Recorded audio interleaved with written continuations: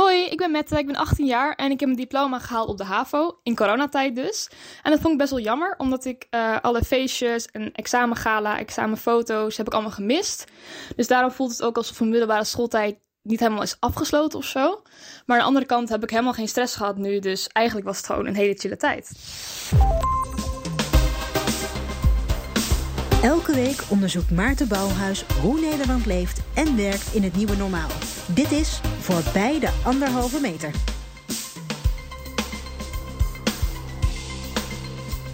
Dit is de 6e aflevering van Voorbij de 1,5 meter. In deze aflevering het leven van de scholieren die geslaagd zijn. Al 2 maanden lang hangen door wijken in heel Nederland vlaggen uit met de schooltassen eraan. Zonder eindexamen, maar toch geslaagd. Maar dan, wat nu? De geslaagde kandidaten hebben geen feestjes, vaak geen werk. Ze zoeken hun weg in een vervolgopleiding en dat blijkt lastiger te zijn dan ooit in die coronacrisis. Lot van Veen is oprichter van Intermijn en is in deze podcast te gast. Zij biedt studiekeuzeprogramma's aan in tussenjaren van scholieren en studenten. Ze was overigens docent en mentor op een middelbare school en daar kwam ook die motivatie vandaan om die jongeren beter te helpen. En naast haar is aangeschoven Annabel van Gestel, hoofdredacteur van scholieren.com, een onafhankelijk informatieplatform voor en door scholieren. En zij neemt ons mee terug naar hoe de scholieren in Nederland keken naar minister Slop, die het centrale eindexamen uit de agenda veegt. Dat ze dus op de bank naar die persconferentie van minister Slop zaten te kijken en dat ze zo dachten, oh ja, oké, nou, ik ben geslaagd. En dat je naast je ouders zat en oké, nou, gefeliciteerd. Dus dat was natuurlijk een heel gek moment om dan ineens begin april van de minister te horen van oké, nou, je bent geslaagd. Dus ja, dat was een heel Maar het grappige is dat je net zei van ze zijn wel blij. Ja. Maar het is natuurlijk ook heel bevreemdend. Of zijn er ook leerlingen boos of misschien teleurgesteld dat zoiets laten we zeggen symbolisch als het eindexamen hun dus ontnomen is? Ja, dat heb ik ook als reactie wel veel gehoord. Ik begeleid een aantal jongeren bij het schrijven van verhalen voor onze website over alles wat op de middelbare school zich afspeelt en daaromheen. Dus ik heb gewoon dagelijks heel veel contact met die jongeren. En dat was natuurlijk meteen barstte het los op onze WhatsApp-groep. En een paar scholieren zeiden echt van ik zag wel op tegen die stress en tegen die periode, maar ja, ik vind het ook wel erg jammer dat ik daar nooit over mee zou kunnen praten. Hoe dat dan is om met z'n allen in zo'n grote zaal te zitten en dan na te praten over hoe het ging en je antwoorden te controleren. En dan een paar weken later super spannend op het telefoontje te zitten wachten. Dat is toch zo'n essentieel onderdeel van je hele middelbare schooltijd. En daar waren echt wel scholieren die dat echt jammer vonden. En dachten van dit is iets wat heel Nederland, iedereen meegemaakt heeft. En dat ik nooit zal kunnen begrijpen. Nee, Lot, als jij scholieren spreekt, bijvoorbeeld die jullie bellen, omdat ze vooruitkijken naar volgend jaar, daar gaan we het straks over hebben. Maar wat voor gevoel krijg jij van hoe ze zich voelen? Nou, ik herken het al. Het is heel gek wat ze omschrijven. Ze vinden het gek dat ze nu opeens dan inderdaad geslaagd zijn. En er is ook wel iets ontnomen, inderdaad. Het is iets waar je tegenop ziet, maar wat je eigenlijk stiekem misschien ook niet wilt missen. Want je werkt er wel jaren naartoe. En wat ik ook wel veel hoor is natuurlijk twijfel van, ga ik dan nu toch studeren? En ga ik me dan nu inschrijven? En heb ik me goed georiënteerd? En moet ik dat wel doen? Want mijn tussenjaarplannen in duigen gevallen. Ja, ik heb het idee dat er ook wel veel onzekerheid en twijfel is op dit moment onder de doelgroep. Ja, want hoe zien nou die zomerplannen van die scholieren eruit? Voordat we dan helemaal naar de tussenjaren en de studies komen. Maar die zomerplannen, ik weet nog wel dat ik had eindexamen en daarna ging ik werken in de kassen, want daar woonden wij vlakbij. En dat heb ik geloof ik 1,5 maand gedaan. En toen ging ik ergens feest vieren. Ja, examenreizen gaan niet door. Precies, die heb ik ook nog gehad. Die ging overigens in mijn tijd gewoon ergens naar een Nederlands vakantiepark. Maar dat terzijde. Dat is allemaal heel braaf. Maar hoe zien die zomerplannen eruit van de jongere Annabel? Wat hoor jij?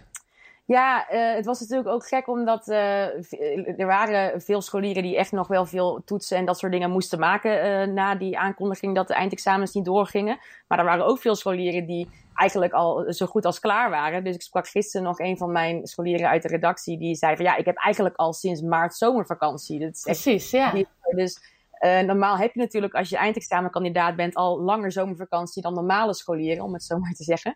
Maar op een gegeven moment heeft ook een van de bloggers een beetje een sarcastisch verhaal geschreven over: neem een tussenjaar in eigen huis en ontdek jezelf op de bank met Netflix en ga op safari in je achtertuin. Dus het was inderdaad zo van, oké, ik heb nu heel lang zomervakantie, maar wat ga ik in godsnaam doen? Lot, wat spreek je wel eens een ouder van diezelfde scholieren? Wat Zeker. vinden jullie ervan? Wat er gebeurt? Nou ja, die benaderen ons natuurlijk ook. Zeker jongeren die al van plan waren een tussenjaar te nemen. Die gaven inderdaad in april al aan van eigenlijk is mijn tussenjaar een soort van plotseling al begonnen. En duurt dat nog tot september volgend jaar. En mijn agenda is leeg, want al mijn plannen zijn eigenlijk in duigen gevallen. Dus het is eigenlijk, als je vanaf maart rekent, wat Annabel zei, dan heb je dus 1,5 jaar tussenjaar. Ja, zonder misschien een plan. Misschien is alles wat je had gepland komen te vervallen. En dat is natuurlijk best wel zorgelijk. Maar wordt een puber daar nou passief van of juist heel ondernemend? Ja, dat verschilt per persoon, denk ik, wat dat met je doet. Maar ik denk wel dat het best een lastige situatie is. Zeker als je net van de middelbare school komt, waar toch je leven best nog wel voor je wordt ingedeeld met 5 dagen per week naar school. En je hebt best wel vast omlijnde structuren in je week. En dan in één keer helemaal los zijn en helemaal vrij. Maar ook nergens bij horen en geen duidelijk doel voor ogen hebben. Dat is ook niet altijd makkelijk. Nergens bij horen, hoe bedoel je? Nou ja, je bent geen scholier meer, je bent nog geen student. Je hebt dan een tussenjaar, maar je plannen zijn misschien onzeker geworden. En dan heb je geen reden om 's ochtends je wekker te zetten als je daar niet zelf voor zorgt dat je iets gaat doen.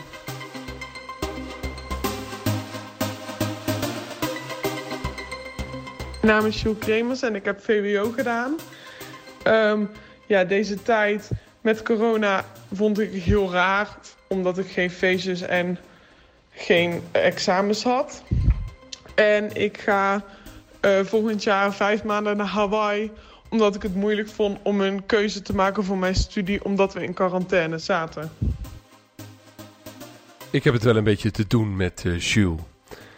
Ik praat verder met Annabel van Gestel van scholieren.com en Lot van Veen van Intermijn. En ik leg hen de vraag voor hoeveel scholieren dit probleem van een studiekeuze er nu is.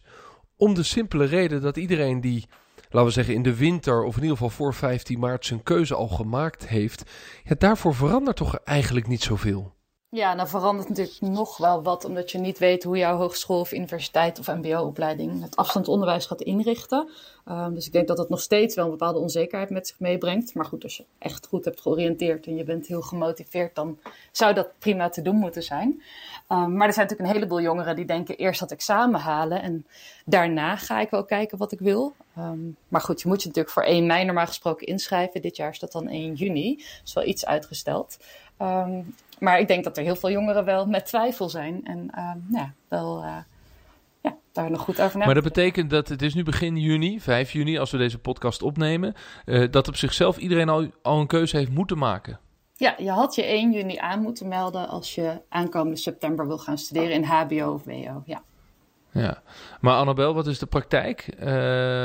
Hadden jongeren het een beetje op orde? Hebben ze kunnen kiezen?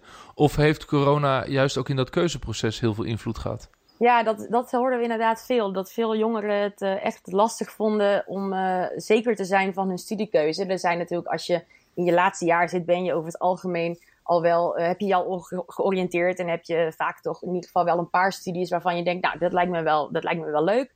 Maar je hebt in het voorjaar, rond maart en soms in februari, maar vooral maart, april, ook nog veel open dagen, meeloopdagen, proefstudeerdagen. En dat zijn toch wel momenten waar veel jongeren gebruik van maken om die knoop echt door te hakken. Van oké, dit wordt hem. En ook om natuurlijk een feeling te krijgen van oké, wat is de sfeer op de universiteit of op de hogeschool? Hoe ziet die stad eruit? Om daar dat een beetje te gaan verkennen.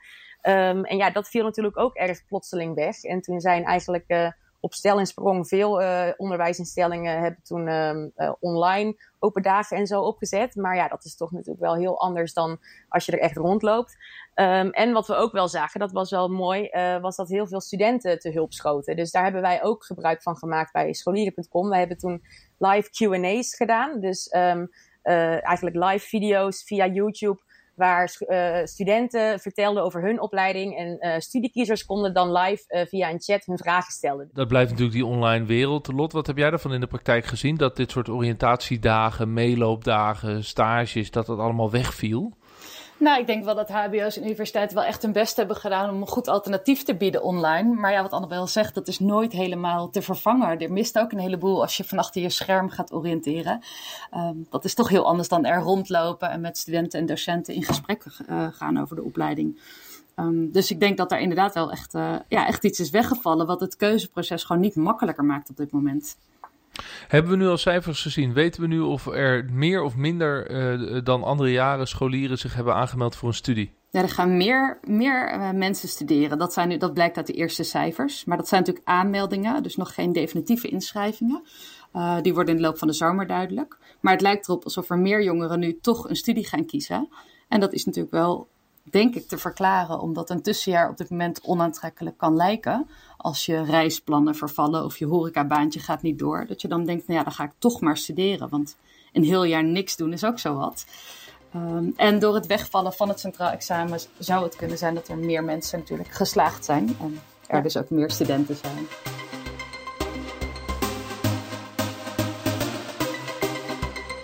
Hoi, ik ben Julian, geslaagd op het VWO en ik begin volgend jaar met mijn studie communicatiewetenschap aan de UvA. De opleiding heeft sowieso al aangegeven dat ze van start gaan op 1 september, maar het is nog onzeker of dat online of fysiek is. Voor mij zorgt dat het er vooral voor dat het zoeken naar een kamer erg onzeker is, omdat ik nog niet 100% zeker weet dat ik die kamer überhaupt wel nodig zal hebben. Voor de rest maak ik me wat betreft de coronacrisis en mijn studie niet erg veel zorgen. En zo gaat het gesprek dus over de studiekeuzes van de jongeren en hoe lastig het is om je te oriënteren. Maar steeds meer jongeren kiezen voor een tussenjaar. Eigenlijk lijkt het al gemeen goed. Lot van Veen is daar dagelijks mee bezig, het begeleiden van tussenjaren. En de vraag is natuurlijk, is dit nu een goede periode om dat tussenjaar in te stappen? Of misschien juist niet? En is het helemaal niet mogelijk om een leuk tussenjaar te maken? Als je reisplannen had of vrijwilligerswerk in het buitenland, om een of andere reden de grens over wilde, dat voorlopig echt wel lastig is. Dus die plannen zijn in duigen gevallen. In ieder geval voor, denk ik, de start van je tussenjaar, dat je dat nu wel zou kunnen zeggen.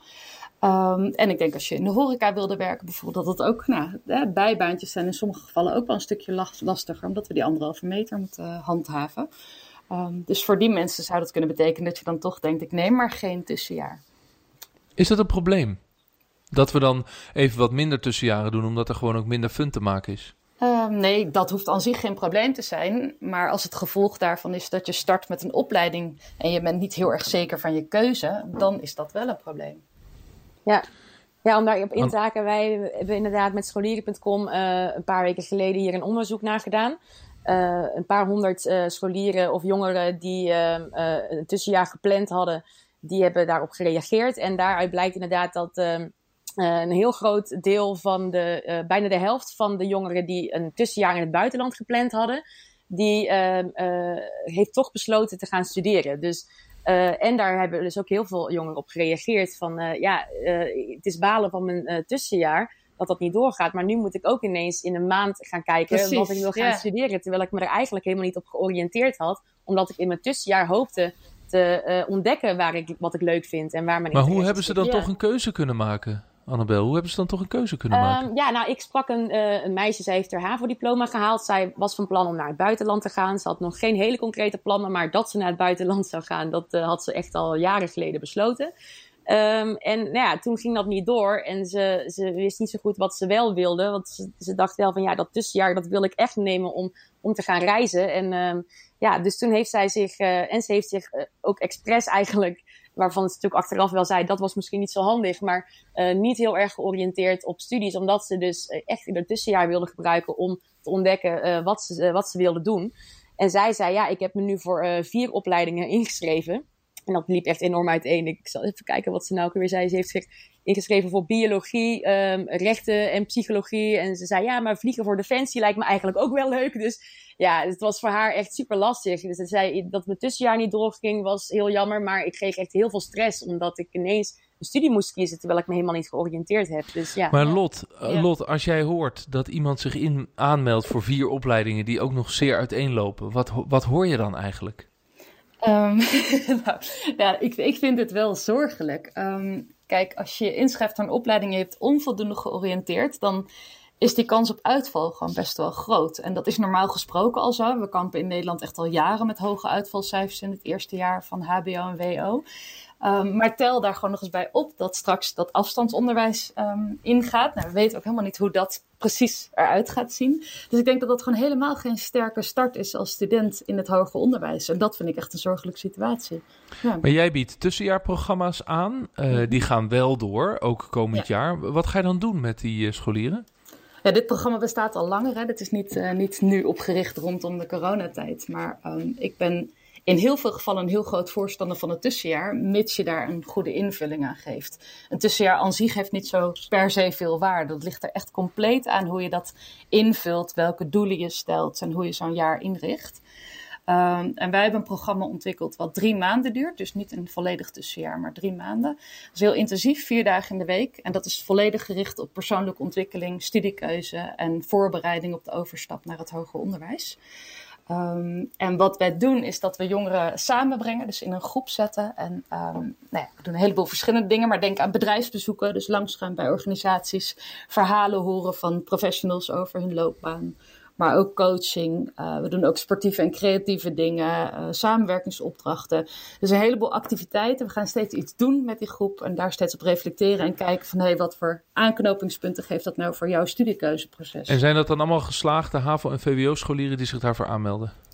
Ja, dus dat zijn jongeren die inderdaad net HAVO- of VWO-examen hebben gedaan en een tussenjaar willen en dat tussenjaar gewoon goed willen invullen. Dus zo bij ons terechtkomen. Maar wij starten meerdere keren per jaar en in de loop van het jaar komen er dus ook jongeren bij ons die zeggen, ik had een tussenjaar of ik heb een tussenjaar genomen. Ik had eigenlijk helemaal geen goed plan. Ik wilde gewoon een beetje chillen. En ik dacht, ik zie nog wel hoe ik het invul. En dan blijkt het best wel soms lastig om dat op eigen kracht helemaal goed in te vullen. Dus die komen bij ons terecht. Omdat ze al een tijdje zitten te Netflixen en zeg maar wel meer uit dat jaar willen halen. Maar ook studiestoppers. Dus mensen die soms onvoldoende georiënteerd hebben. Toch begonnen zijn aan een HBO of WO-opleiding. En uitvallen. En dan denken, het is nu oktober, november, december. Annabel, zou het een goed idee zijn dat meer jongeren dit soort geprofessionaliseerde tussenjaarprogramma's gaan doen? Bijvoorbeeld om te kijken naar de uitval in het HBO en het WO in het eerste jaar? Ja, ik denk dat dat zeker kan helpen. Ik denk dat veel scholieren inderdaad een tussenjaar nemen en denken dat ze dan het licht gaan zien en precies weten in dat tussenjaar wat ze willen. Maar ik vraag dan ook altijd een beetje, dit is een persoonlijke gedachte hoor, dus ik weet niet in hoeverre dat echt zo is. Maar zo'n tussenjaar, natuurlijk, je kunt dan misschien een hele andere ervaring opdoen waarvan je denkt van wauw, zo had ik er nog nooit naar gekeken of wat dan ook. Maar als je het de afgelopen 5 of 6 jaar niet wist, het is natuurlijk niet gezegd dat dan in een tussenjaar dat je inderdaad of gaat Netflixen op de bank of gaat werken of naar het buitenland gaat, dat je dan ineens wel een ingeving krijgt en precies weet wat je gaat doen. Nu denk ik ook wel dat het voor een groot deel vaak toch wel te maken heeft met als je het eenmaal doet, dat toch wel het moment is om erachter te komen of je het ook echt heel leuk vindt. Dus uitval ga je denk ik nooit echt kunnen voorkomen. Er zijn toch echt heel veel beginnende studenten die er echt pas tijdens het studeren achter komen van oké, wauw, dit was toch echt wel iets anders dan ik me van had voorgesteld. Maar inderdaad, als je daar professioneel van tevoren al bij begeleid wordt en dat er misschien vragen gesteld worden die je zelf niet bedacht had. En dat je op een bepaald pad gezet wordt. Dat kan denk ik wel je voor een groot deel in de goede richting duwen. Ja, Lot, nou zegt Annabel, ik denk dat die grote uitval niet te voorkomen is. Omdat studenten toch ook zelf moeten ervaren in die studie hoe het is. Wat vind jij daarvan? Nou, kijk, wat wij doen is... Kijk, heel veel studiekiezers die een opleiding gaan zoeken, die beginnen te zoeken in dat aanbod. En ik denk dat het daar eigenlijk vaak een beetje misgaat. Dat als je gaat zoeken in dat aanbod... je hoort ook heel veel over keuzestress. Er zijn echt duizenden opleidingen waar je uit kunt kiezen. En als je gaat zoeken in het aanbod, word je echt gek. Want dan lijkt gewoon alles misschien wel een beetje bij je te passen. En ik vind alles wel leuk of ik vind niks leuk. Dat is best een chaotische manier om je studie te gaan zoeken. En wat wij doen is heel erg inzetten op persoonlijke ontwikkeling. Dus bij ons zijn alle programma-onderdelen erop gericht om meer te weten te komen over waar je goed in bent. We hebben het veel over waarden, dus wat je belangrijk vindt in werk, in de studie, in het leven. En wat je goed kunt, wat je interessant vindt, op welke manier jij het beste leert, wat je belangrijk vindt als je studie gaat doen. En van daaruit kom je steeds meer te weten over jezelf. En daar past gelukkig maar een hele kleine selectie van studies bij.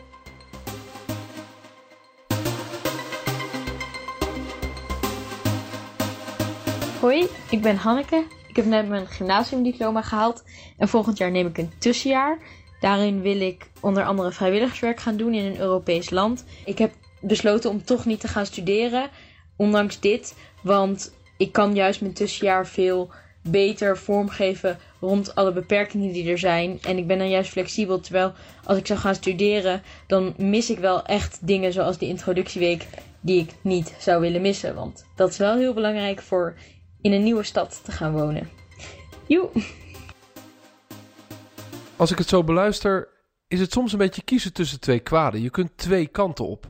Je gaat een tussenjaar doen, maar je hebt bijvoorbeeld beperkte reismogelijkheden. Of je gaat studeren, maar je hebt je niet goed kunnen oriënteren op die studie. Rest nog de vraag, hoe ziet de studie zelf eruit? Hoe gaat dat eigenlijk beginnen? Nou, Lot van Veen van Intermijn, maar zeker ook Annabel van Gestel van scholieren.com, die heeft daar een duidelijk beeld van. Ja, ik ben toevallig inderdaad nu ook bezig met een rondgang langs een aantal universiteiten van hoe gaan die introductieweken eruit zien. Dat zijn toch echt hele belangrijke weken als je aan een studie begint, omdat je dan voor het eerst in aanraking komt met de stad en met de onderwijsinstelling. Vaak ook met studiegenoten. Dus dat valt natuurlijk ook voor een groot deel weg. En de organisaties van die introductieweken zijn nu heel erg druk om daar alternatieven voor te bedenken.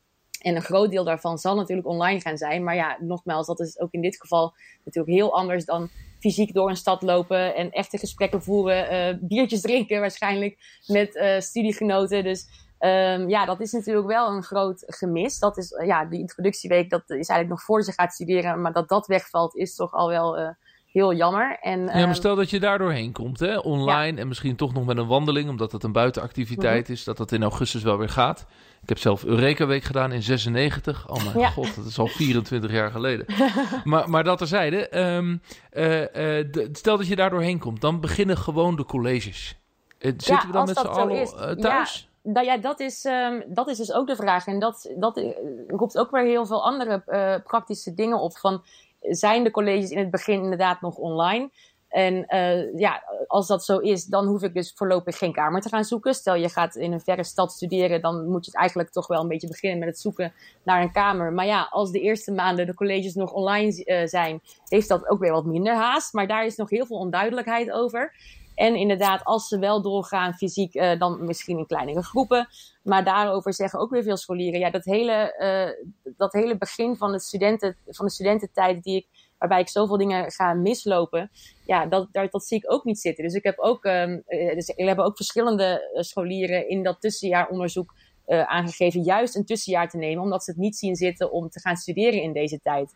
Dus, dat is ook begrijpelijk. Lot, wat hoor jij van de onderwijsinstellingen? Hoe ze het willen gaan doen komend jaar? Ja, de eerste geluiden die ik hoor is dat het echt in het najaar ook nog wel deels online zal zijn. Dus ik denk dat dat wel een heel denkbaar scenario is. En wat denk ik lastig is, kijk, voor studenten is ook de binding die je gewoon hebt met je medestudenten, met de docenten en daarmee met het hele instituut en met de studie is heel belangrijk. Juist ook om het vol te houden als je dingen aan het begin lastig vindt of onduidelijk vindt. Dus ik ben heel benieuwd hoe hogescholen en universiteiten ervoor gaan zorgen dat studenten zich verbonden voelen met elkaar en met de opleiding. Ja, maar dan ben je dus voorbij de 1,5 meter in de hoop dat we dat een beetje kunnen loslaten na de zomer. Dan begint je studie en dan zit je nog wel in een online opleiding. Dan is die binding zoeken gewoon heel moeilijk. Je kunt de hoop uitspreken dat onderwijsinstellingen daar wat aan gaan doen, maar dat wordt toch gewoon echt heel ingewikkeld. Ja, lijkt mij ook. Lijkt me een enorme uitdaging waar ze voor staan. Je kunt natuurlijk wel in persoonlijke begeleiding online kun je ook wat een en ander doen. Maar ze hebben natuurlijk grote studentenaantallen. Dus je kan moeilijk iedereen 's ochtends wakker facetimen of zo. De Vereniging voor Universiteiten die heeft al gezegd dat zij in principe vinden dat de universiteiten alles thuis moeten organiseren. Tenzij het op de campus moet. En dan moet je bijvoorbeeld denken aan een practicum in een laboratorium. Ja, dat wordt lastig thuis voor een chemiestudent. Wel leuk, maar wel lastig. Dus dan zitten dus die zalen vol met rechtenstudenten en psychologiestudenten. die zitten gewoon voorlopig nog thuis. Ja. Moeten we, bedoel, jullie zijn er nog redelijk gematigd over, maar ik word hier niet heel optimistisch van als het gaat over de uitvalcijfers, waar jij ook altijd over spreekt, Lot. Ja, dat dit de kans op uitval alleen maar groter maakt. Nou ja, dat vraagt enorm veel van een onderwijsinstituut, van de docenten, om die lessen dan goed te verzorgen, maar ook van de student. Het vraagt een heleboel discipline om die colleges ook daadwerkelijk te gaan volgen. En ja, je moet ook je studievaardigheden, om dat allemaal bij te houden. Het is ook hartstikke vermoeiend online dingen volgen. Het is heel anders dan in het echt, in face-to-face, zeg maar.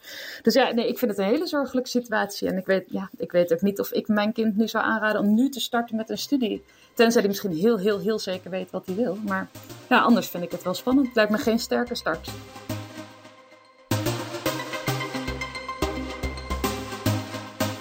Volgend jaar ga ik studeren aan de Hogeschool van Amsterdam. En ik heb vorige week gehoord dat de introweek waarschijnlijk helemaal online gaat zijn. En dat vind ik wel echt super jammer. Dat is best wel een slecht begin, omdat ik dan niet zo snel nieuwe mensen kan leren kennen. En ook de tijd daarna alleen maar een beetje thuis, een beetje college zitten volgen. Want het eerste halfjaar heb ik waarschijnlijk vooral online les. Dus dat vind ik wel een groot nadeel, dat eigenlijk mijn studie er ook onder leidt. Tja, het is een gekke tijd voor de scholieren.